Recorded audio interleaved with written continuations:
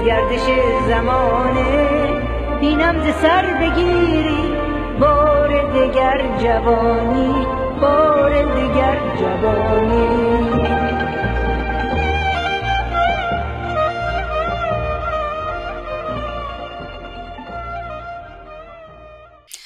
نخست وزیر آلبانی ادی راما هفته گذشته اعلام کرد که روابط دیپلماتیک کشورش رو با رژیم ایران قطع کرده و به کارمندان سفارت رژیم در تیرانا 24 ساعت وقت داد تا خاک این کشور رو ترک کنند.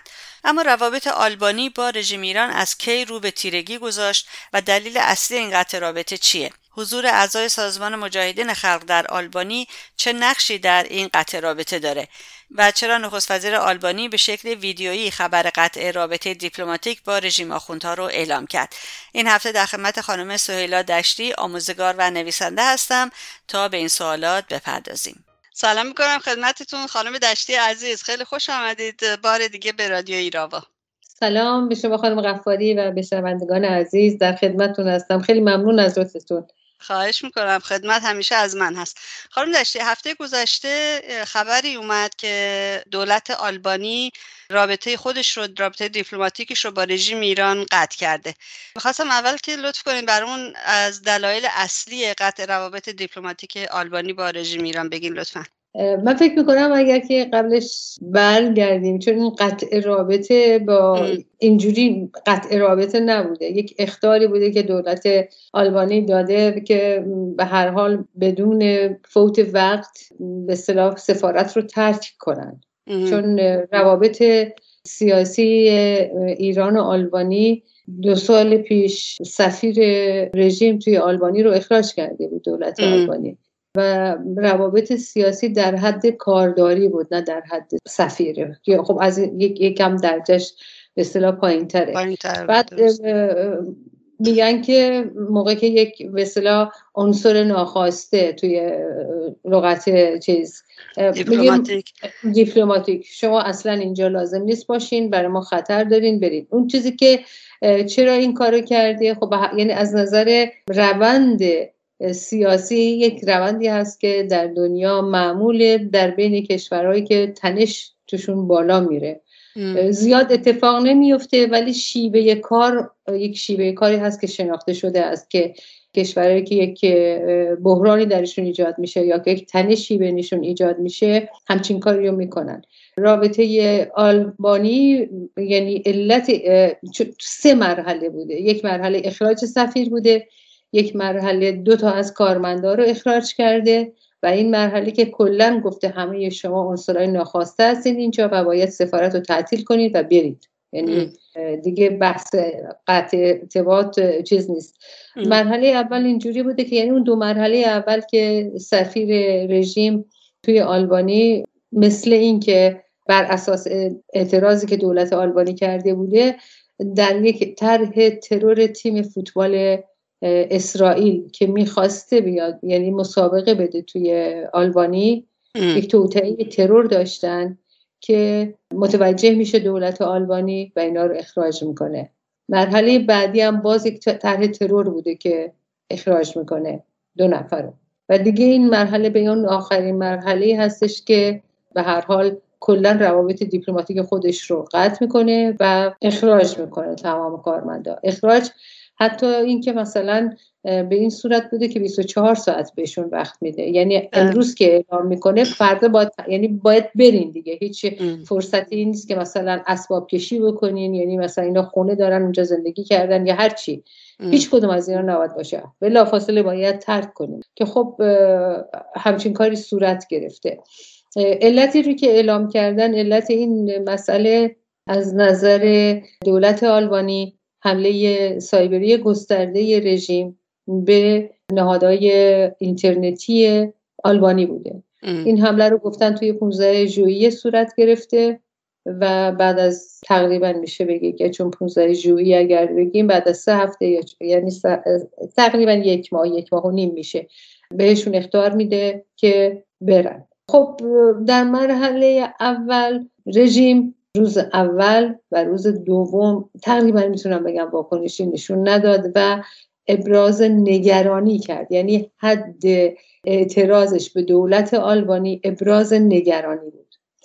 بعد از اینی که آمریکا نت پرایس، بخش اول رو دارم میگم، به اصطلاح حمله اول، نت پرایس اعلام کرد که این حمله محکومه و بعد ناتو اعلام کرد که این حمله محکومه. رژیم واکنشاش بعد از 3 یا 4 روز و همینجوری میبینیم که بیشتر و بیشتر داره اعتراض میکنه. ناتو به این علت مهم هست، به اصطلاح اعتراض ناتو یا ابراز نگرانی ناتو، یا اینکه ناتو این مسئله رو خیلی جدی گرفته و این به نظر من خیلی مهمه که توجه داشته باشیم. موقع که میگیم ناتو یا پیمان آتلانتیک شمالی، یک پیمان نظامیه. 30 کشور عضو این پیمان هستن و یک بندی داره این پیمان، بند 5 یا به اصطلاح آرتیکل 5 یا ماده 5 که این مهمترین ماده این عهدنامه هست که حمله به یک کشور عضو ناتو به مضمون حمله به تمامی کشورهای عضو ناتو هست. و اعلام کردن کشورهای ناتو که ما این رو توی به اصطلاح ذیل بند 5 میبریم. یعنی یک حمله نظامی به 30 کشور انجام شده. توجه داشته باشید که برای اولین بار میگم دقت کنیم که یک حمله سایبری در حد یک حمله فیزیکی نظامی تعریف شده.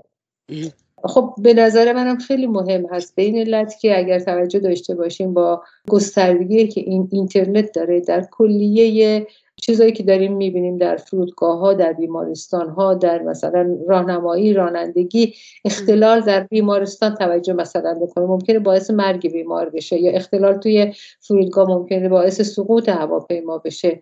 یعنی این چیزی نیستش که آدم بگه خب یه حمله سایبری بود، حمله سایبری خب پیش میاد دیگه. نه، این حمله یعنی از نظر ناتو و از نظر کشورهای عضو ناتو و به خصوص از نظر آمریکا این یک حمله نظامی شناخته شده و اخطارهای خیلی خیلی جدی به رژیم داده شده.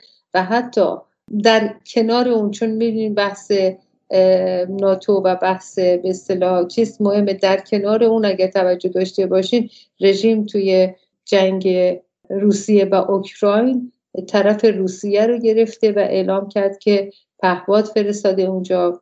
به اصطلاح یک پهپادی هم سقوط کرده که احتمالاً میگن مال رژیم بوده. هر دوی اینا باعث شد که آمریکا اسم وزیر اطلاعات و وزارت اطلاعات رو توی لیست تحریما قرار بده که خب این اولین قدم جدی است که در این مورد برداشته شده.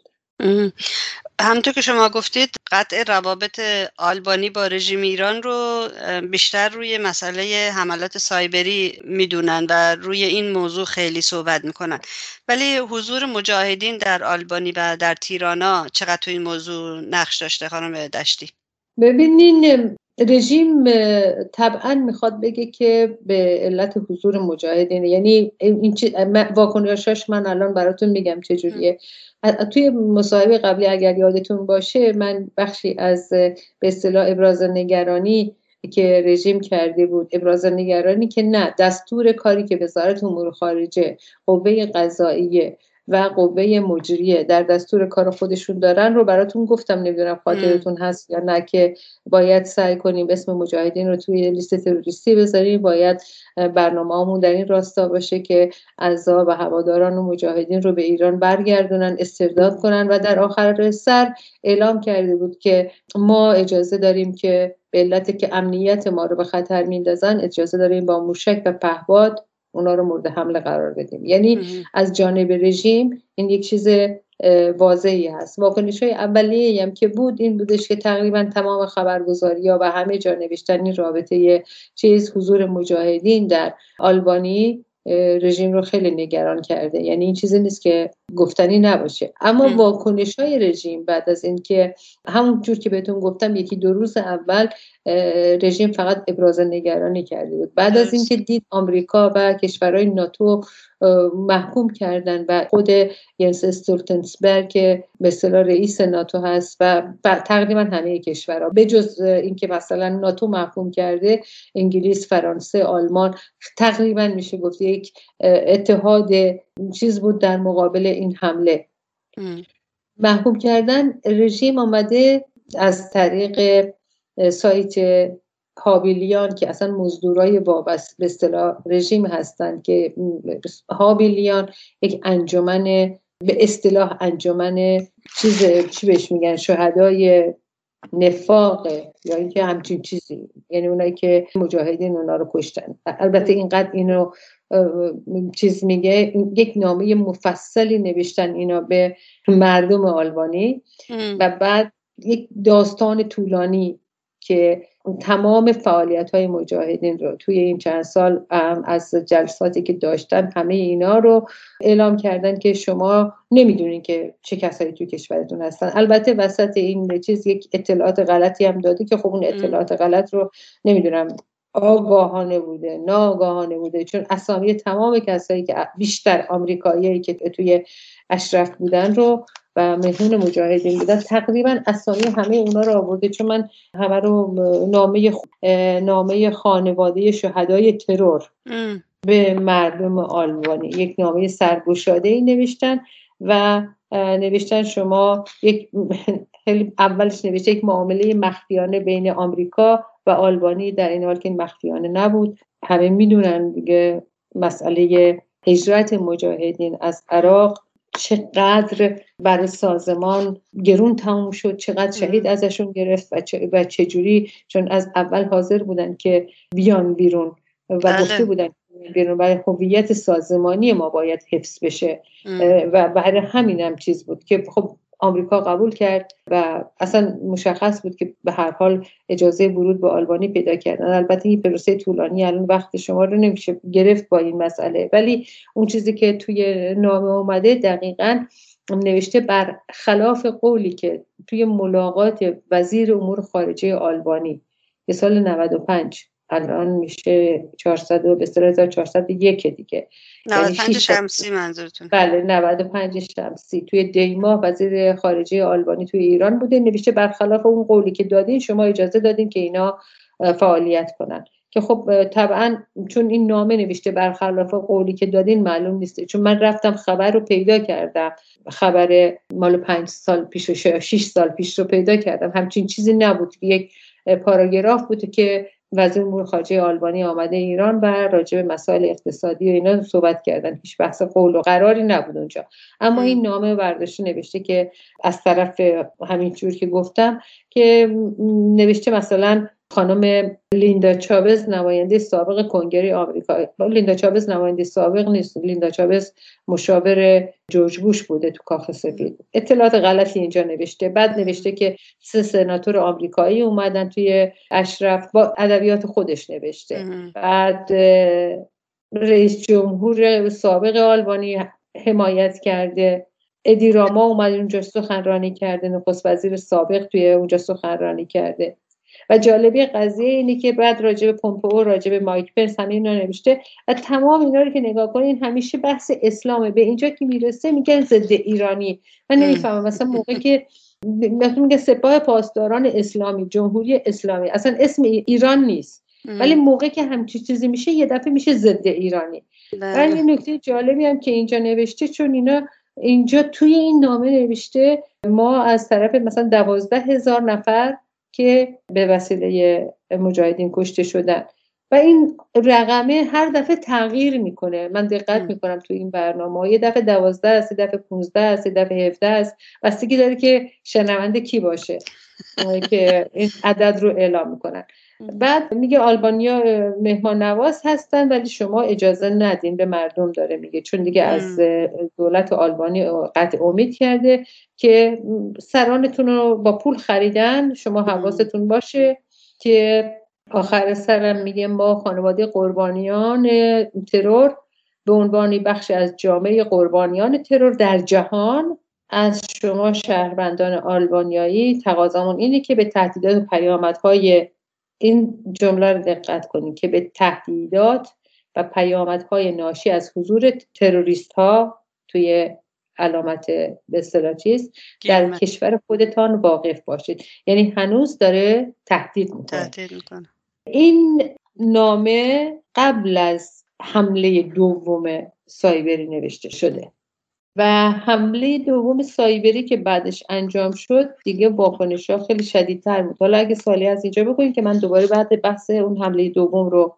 من فعلا سوال ندارم، شما بفرمایید. این حمله دوم 2 روز پیش صورت گرفت. تو این حمله دوم خب خود یعنی بعد از قطع رابطه دیپلماتیک. بله بعد از قطع رابطه دیپلماتیک بود که واکنش به این حمله دیگه از طرف نت پرایس سخنگوی وزارت امور خارجه نبود. خود انتونی بلینکن وزیر امور خارجه آمریکا آمد و به رژیم گفت از عواقب این کارتون واقف باشین و دوباره بحث همون ماده 5 رو دوباره یادآوری کرد به رژیم. به هر حال این شرایط جوری هستش که همه میدونن، یعنی بحث حضور مجاهدین در اونجا خب معلومه دیگه.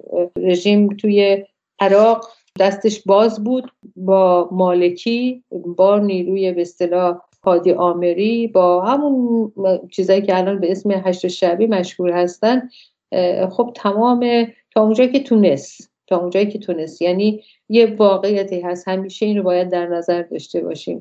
رژیم جمهوری اسلامی بود خودش رو در نبود مجاهدین میبینه و حذف فیزیکی مجاهدین در کل آرزوش هست. کمایی که دیدیم مثلا همون حمله که میخواستن بکنن بمبگذاری توی بیلفن که هدف اصلی مریم رجبی بود و چند تا طرح تروری که توی خود آلبانی کشف شده و اون 2 نفری که اخراج کردن، میخوام دوباره اصلش کنم، که یک کامیون انفجاری بوده اونجا و به هر حال از یعنی توی تمام برنامهش اینو اعلام کرده. یعنی اگر که یادمون بیاد به فتوای خمینی دستور کار رژیم هست برای مقابله با مجاهدین.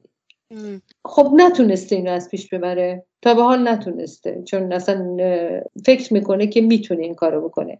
حالا توی آلبانی تا اونجا که گفتم که سعی کرد از اون مزدورایی که به خدمتش در اومده بودن، یعنی بریده‌های مجاهدین که تقریبا همشون اونایی که رفتن توی یک به اصطلاح زیر یک چتری به اسم انجمن آسیلا که مزدورای رژیم هم توش هستن که آلبانیایی هستن، خب الان محدودیت براشون ایجاد شده، چند نفرشون تحت بازجویی هستن، کامپیوترهاشون رو ازشون گرفتن و خیلی از این چیزای دیگه. یعنی رژیم سعی خودشو میکنه که تا اونجا که امکان داره بتونه مجاهدین رو محدود کنه. درسته.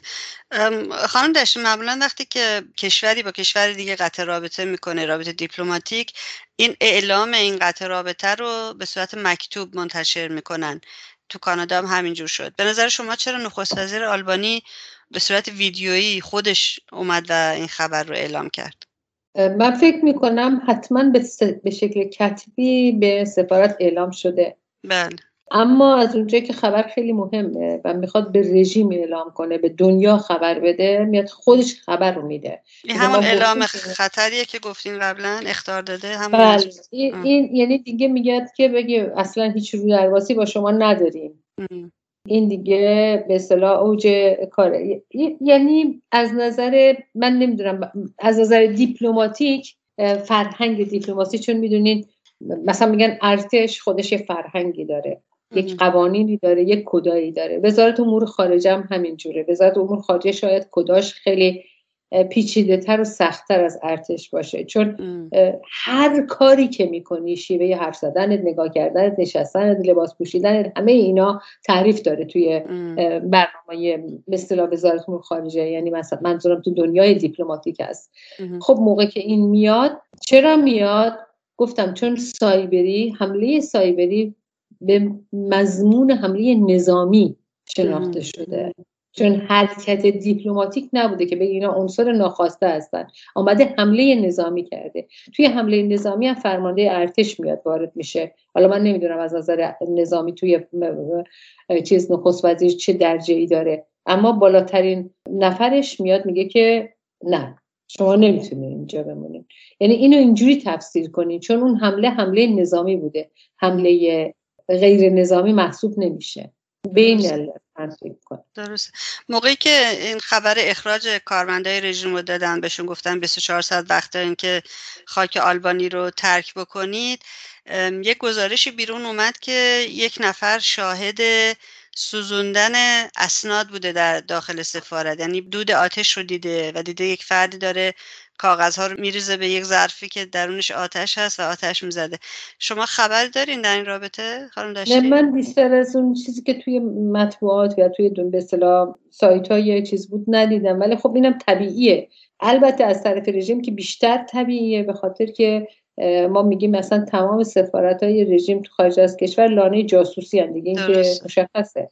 یعنی هیچ چیزی هم نداره. یعنی هر سفارت، این حرف رو خود ظریف هم زد توی حرفاش اگر یادتون باشه، توی مصاحبه‌ای که با سعید لیلاز داشت، گفتش که تمام به اصطلاح نفرات ما رو، کاری که ما میکنیم مثل دست مثلا قاسم سلیمانی از اونا نظر میدن توی چیز. یعنی تمام کارمندای سفارت اعضای سپاه قدس هستن یا سپاه پاسداران هستن، حالا به درجات مختلف، یعنی کار نظامی جاسوسی دارن میکنن. خب این اصلا چیزی نیست. خب طبعا نمیخواستن اون مدارک دست چیز بیفته.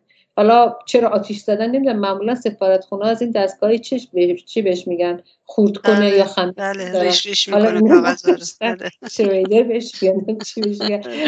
اینا نداشتن دیگه، ابتدایی اومدن یه رژیم از عجلی دیگه عجله داشتن دیگه، گفتن نمیرسیم همه رو وایسیم دونه دونه، چون از نظر زمانی هم 24 ساعت بیشتر وقت نداشتن دیگه. یه جا میسوزوندن همه چیزا.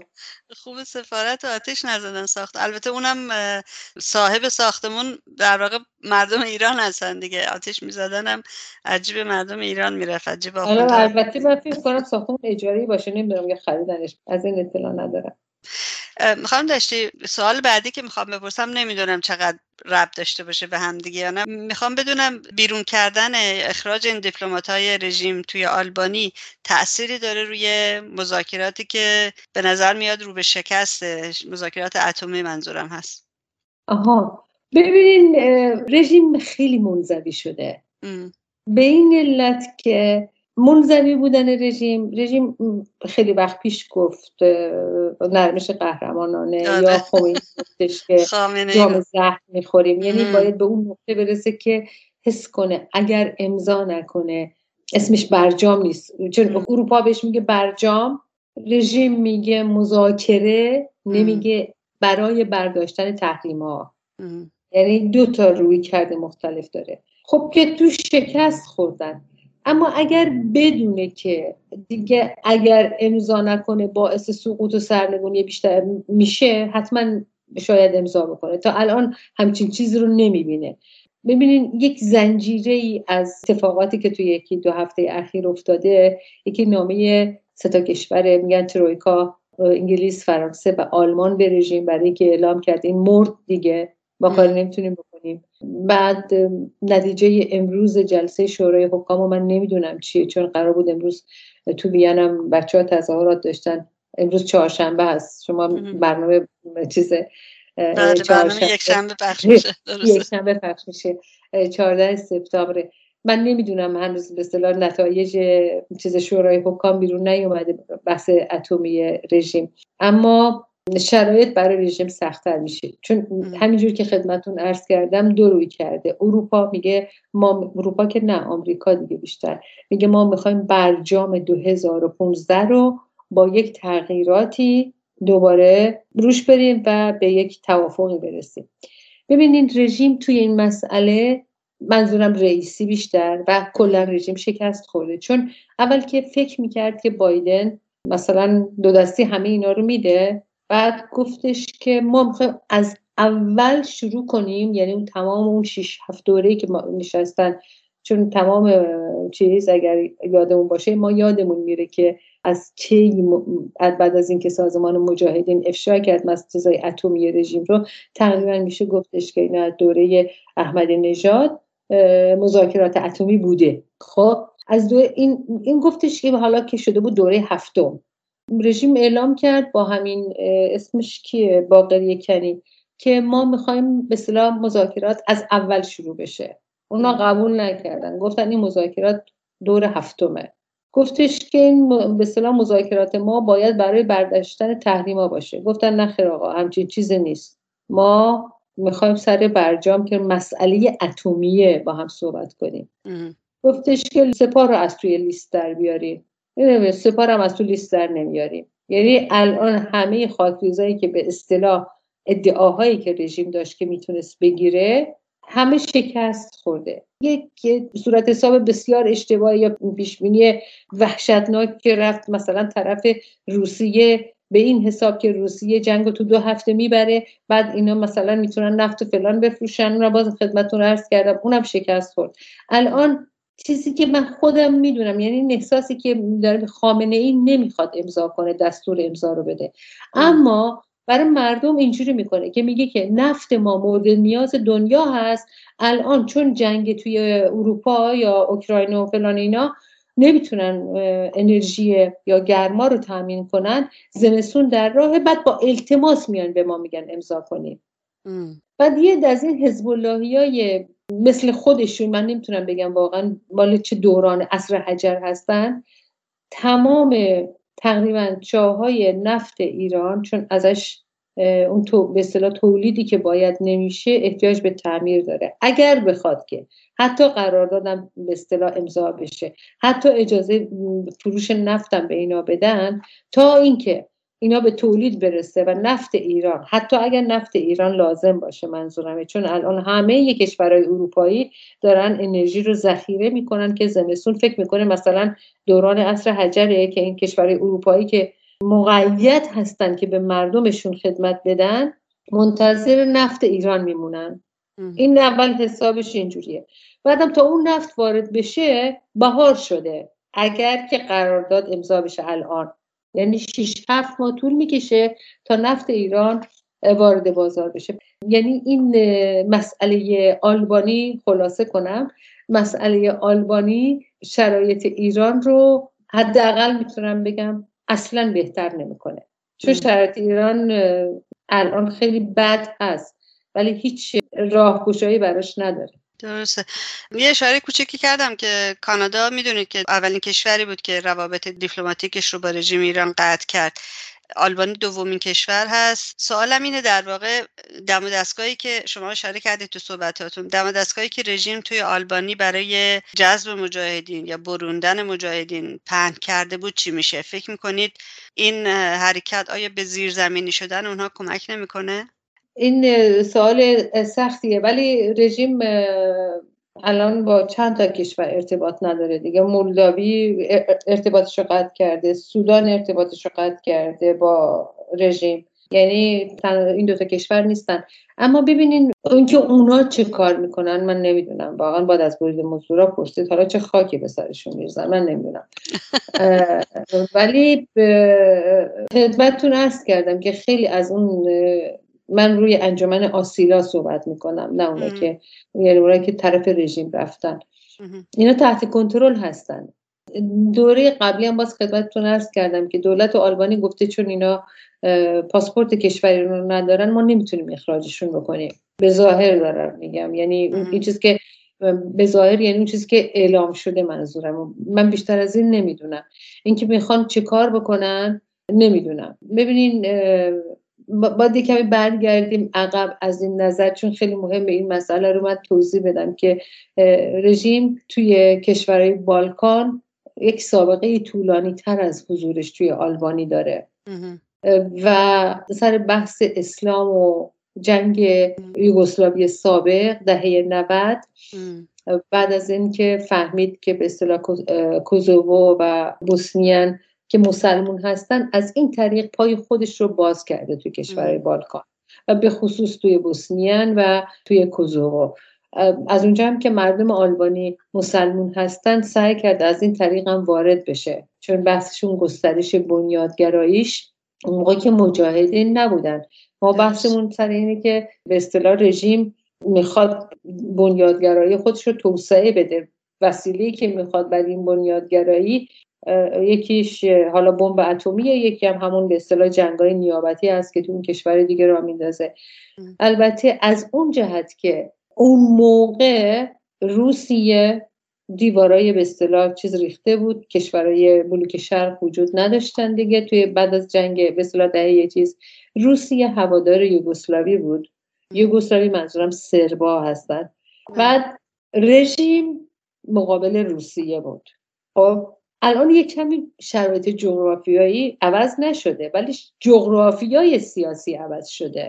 یعنی کشورها سر جاشون هستن، هم بوسنیان سر جاش از نظر جغرافیایی منظورم، هم آلبانی، اما جغرافیای سیاسی عوض شد. روسیه اون پندوسی که داشت، اون هیبتی که داشت توی اون زمان رو الان اصلا نداره. الان کشورهای مثل مونتنگرو، اینا که عضو ناتو شدن، آلبانی هم که عضو ناتو شده، بعد سلوونیان و بوسنیان هم حتی اینا هوادار آمریکا هستن. یعنی توی بلوک از نظر جغرافیای سیاسی میگم، لهستان که دیگه بلوکشو عوض کرد باز رفته توی بلوک غرب. یعنی روسیه توی اروپای بزرگ اگه در نظر بگیری تقریبا شاید فقط مطبوعات صربستان هستن که یک کمی هوادارش باشن، ولی به ظاهر اون کشورها هم هوادارش نیستن. یعنی به ظاهر، چون جنگ اوکراین اینجوری نشون داد که جغرافیای سیاسی اروپا عوض شده و روسیه میخواد کشورهای دوست خودش رو از جمهوریای سابق شوروی پیدا کنه که اونجا هم خیلی خیلی تضاد داره. یعنی همه کشورها باش دوست نیستن. توی اونجا هم مثلا آذربایجان داره ازش جدا میشه، هیچ ربطی بهش نداره، بیشتر کشورهای آسیای مرکزی هستن. و چین و رژیم حتی سوریه و عراق هم دیگه اونجا یعنی به ظاهر نمیتونن چیز کنن، چون روسیه عملاً سوریه رو کنار گذاشته. به نیروهاش هم گفته برگرد، به رژیم هم گفته اون مکانایی که داری برای چیز اینا رو باید پس بدی یا تخلیه کنی یا هر کار دیگه. یعنی چون این جغرافیای سیاسی عوض میشه، خب دیگه مثلا چه تأثیری بذاره، چه این الان شرایط دیگه ای هست که مثلا مثل کانادا، یعنی نمیتونیم بگیم این رابطه مثل رابطه کانادا با رژیمه، چون اول که کانادا خیلی دوره از این مرکز به اصطلاح تنش‌ها، اما دست و پای رژیم توی اروپا خیلی بسته تر میشه. این قطع روابط آیا تأثیر روی وضعیت اقتصادی دو کشور هم داره خانم دشتی؟ نه، من فکر نمی کنم، چون که حجم مبادلات بازرگانی ایران و آلبانی به دلار بالاترینش 2021 بوده، پارسال نزدیک 5 میلیون دلاره که بیشترم یعنی به اصطلاح پسته و خشکبار و خرما و یک کم چیزای پتروشیمی، چون رژیم هم خب ببینین الان تحریم دیگه، از خیلی چیزا رو نمیتونه وارد کنه. یعنی در نتیجه از نظر اقتصادی نمیتونه صادر کنه. نه صادر که همون پسته اینا رو صادر میکنه، اما مثلا از نظر تکنولوژی نفت رو که نمیتونه بفرسته. از پتروشیمی هم به هر حال تحریمه، اگر که بخواد شاید دور زدن تحریما باشه، ولی به ظاهر سطح مبادلاتشون توی 6 ماهه اول، چون الان ماه 9 میلادی هستی، من نگاه کردم تو 6 ماهه اول سال 2022 تقریبا 2 میلیون دلار بود که تقریبا میشه گفت هیچیه، یعنی هیچ تأثیری نخواهد گذاشت روی روابط چیزشون. رژیم از اسلام میخواست استفاده بکنه بیشتر. بعدم چون همونجور که گفتم توی بوسنیان مسجد ساخته بود، نمیدونم خیلی از نظر جغرافیایی خیلی از اونایی که تو کوزوو هستن اصلیت شون آلبانیاییه. در نتیجه از این وسیله میخواست استفاده کنه که بگه مثلا با اسلام و اینا، که خب اصلا اسلام اونا اون اسلامی نیست که رژیم میخواد. اون آلبانیایی‌ها و کلا یه فرهنگ دیگه ای دارن. اسلام براشون اسلام، یعنی اسلام رژیم رو اصلا با حجاب و این چیزها هر کاری کردن نتونستن زنا رو با حجاب کنن، مثلا سومالی و نمیدونم مثل عراق و مثل جای دیگه فرهنگشون نبود. درسته. خانم دشتی خیلی ممنونم از وقتتون و توضیحاتی که مثل همیشه مفید بودن و البته مختصر. وقت برنامه اجازه نمیده بیشتر از این وارد موضوعات بشیم. خواهش میکنم. خیلی ممنون. مگه من خودم یه چیز دیگه داشتم بگم که حتما باید اینو بگم، چون نمیدونم شما شنیدین که مایکروسافت یه گزارشی داد از این حمله سایبری و اعلام کرد، حالا لغتاش خیلی لغتای به اصطلاح تکنیکیه که همون زبان اینترنتیه، که اعلام کرد این به اصطلاح سایبریا و نفوذیا و هکرها منطقه جغرافیاییشون ایران بوده و حمله هاشون اینجوریه. و به هر حال از دیروز که خبر مایکروسافت آمده و گزارشی که مایکروسافت از این حمله داده، به هر حال دوباره وضعیت رژیم رو تیر و تار کرده، آمده اعلام کرده نه اینا یه هکرایی بودن که خودشون هکر بودن، پول میگرفتن یا مثلا میخواستن از آدما زورگیری کنن.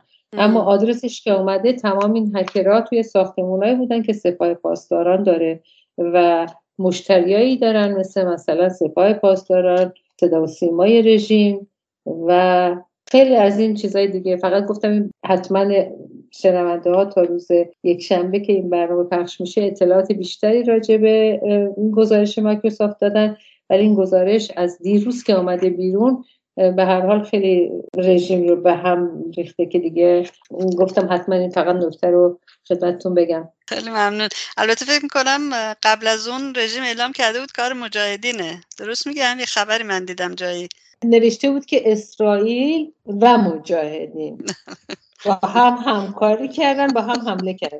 میگم که این دیگه شیوای رژیم اینقدر چیز شده، چی میگن، اینا رو میگه که نمیدونم شاید خودشو به نفهمی بزنه، ولی از نظر چیز به هر حال رژیم شرقی هست، ظالم، خونخواره و اون بچه‌شو باید دید. یعنی من هر وقت فکر میکنم که گاهی وقتا این آخوندا میشن یه حرفایی میزنن که میخوان مثلا مردم فشار خونشون میره بالای مثلا 20، میگن آخه که همچین چیزی ممکنه، مثلا این داره این مزخرفاتو میگه چجوریه، این نمیدونم این هم حرفای بی خود بی پایه و اینا.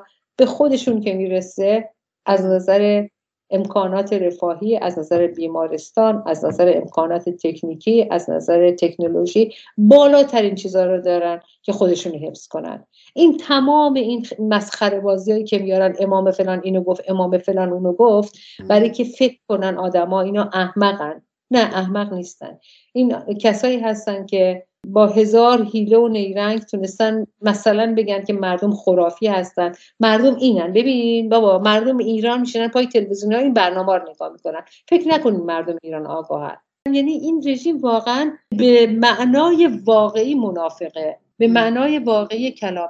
برای همین میگم که این تبلیغاتی که از مثلا آخوندا میاد بیرون، من همیشه میگم که چه دستگاهی داره این سیستم امنیتی رژیم که چجوری اینا رو وامی داره که بیان وایسن مثلا میگن ما خیلی چیز هستیم، هنوز مثلا منتظریم که از چای یکی در بیاد برامون مثلا جواب نامه هامونو بده.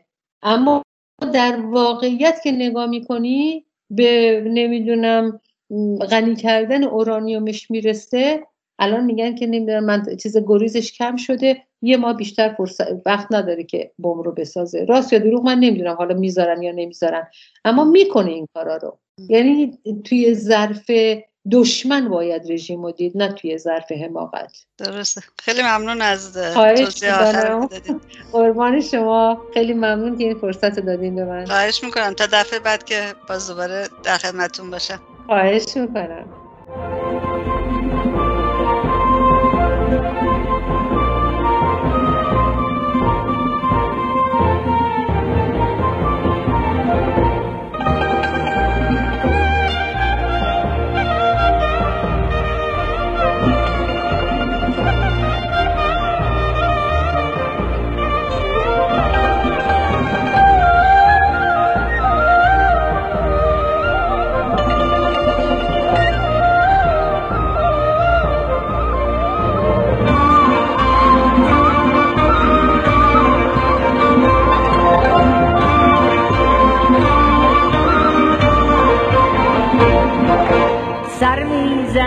دوباره خورشید مهربانی، در پرده های صبحی زرتاب و پرنیانی. طی می شود شما را فصل فراق و هجران، در می رسد به شادی ایام همزبانی، ایام همزبانی.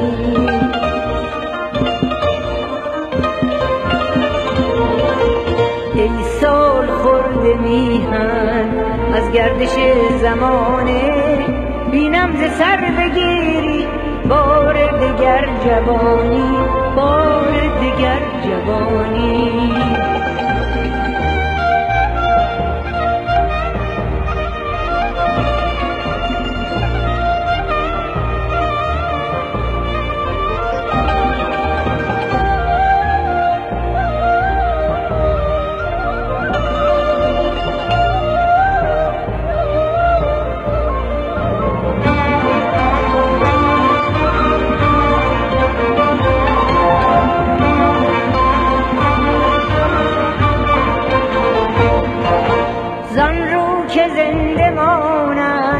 از خون عاشقانت سودای جان فشانی، آیین پهلوانی.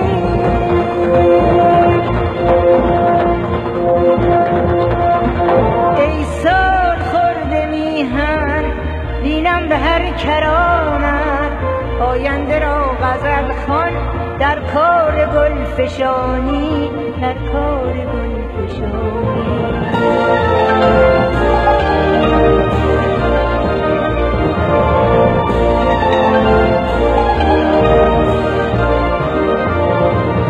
بنگر به رهگذار بستان باد و طوفان، سر به غرور قدر یکدم نشد کمانی. با سایه ها بگویی خورشید خواهد آمد، آتش زند شما را یک بار جاودانی. ای سال خورده میهن از گردش زمانه، بینم ز سر بگیری بار دگر جوانی، بار دگر جوانی.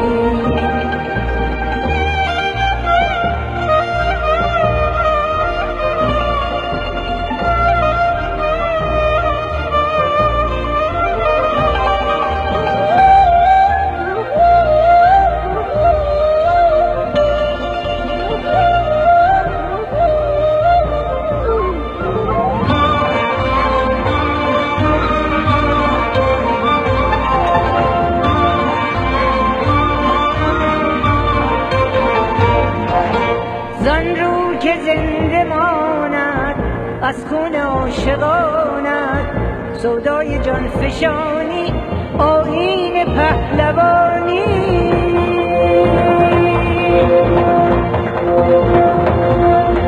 ای سال خورده میهن بینم به هر کرانت، آینده را غزل خوان در کار گل فشانی، در کار گل فشانی.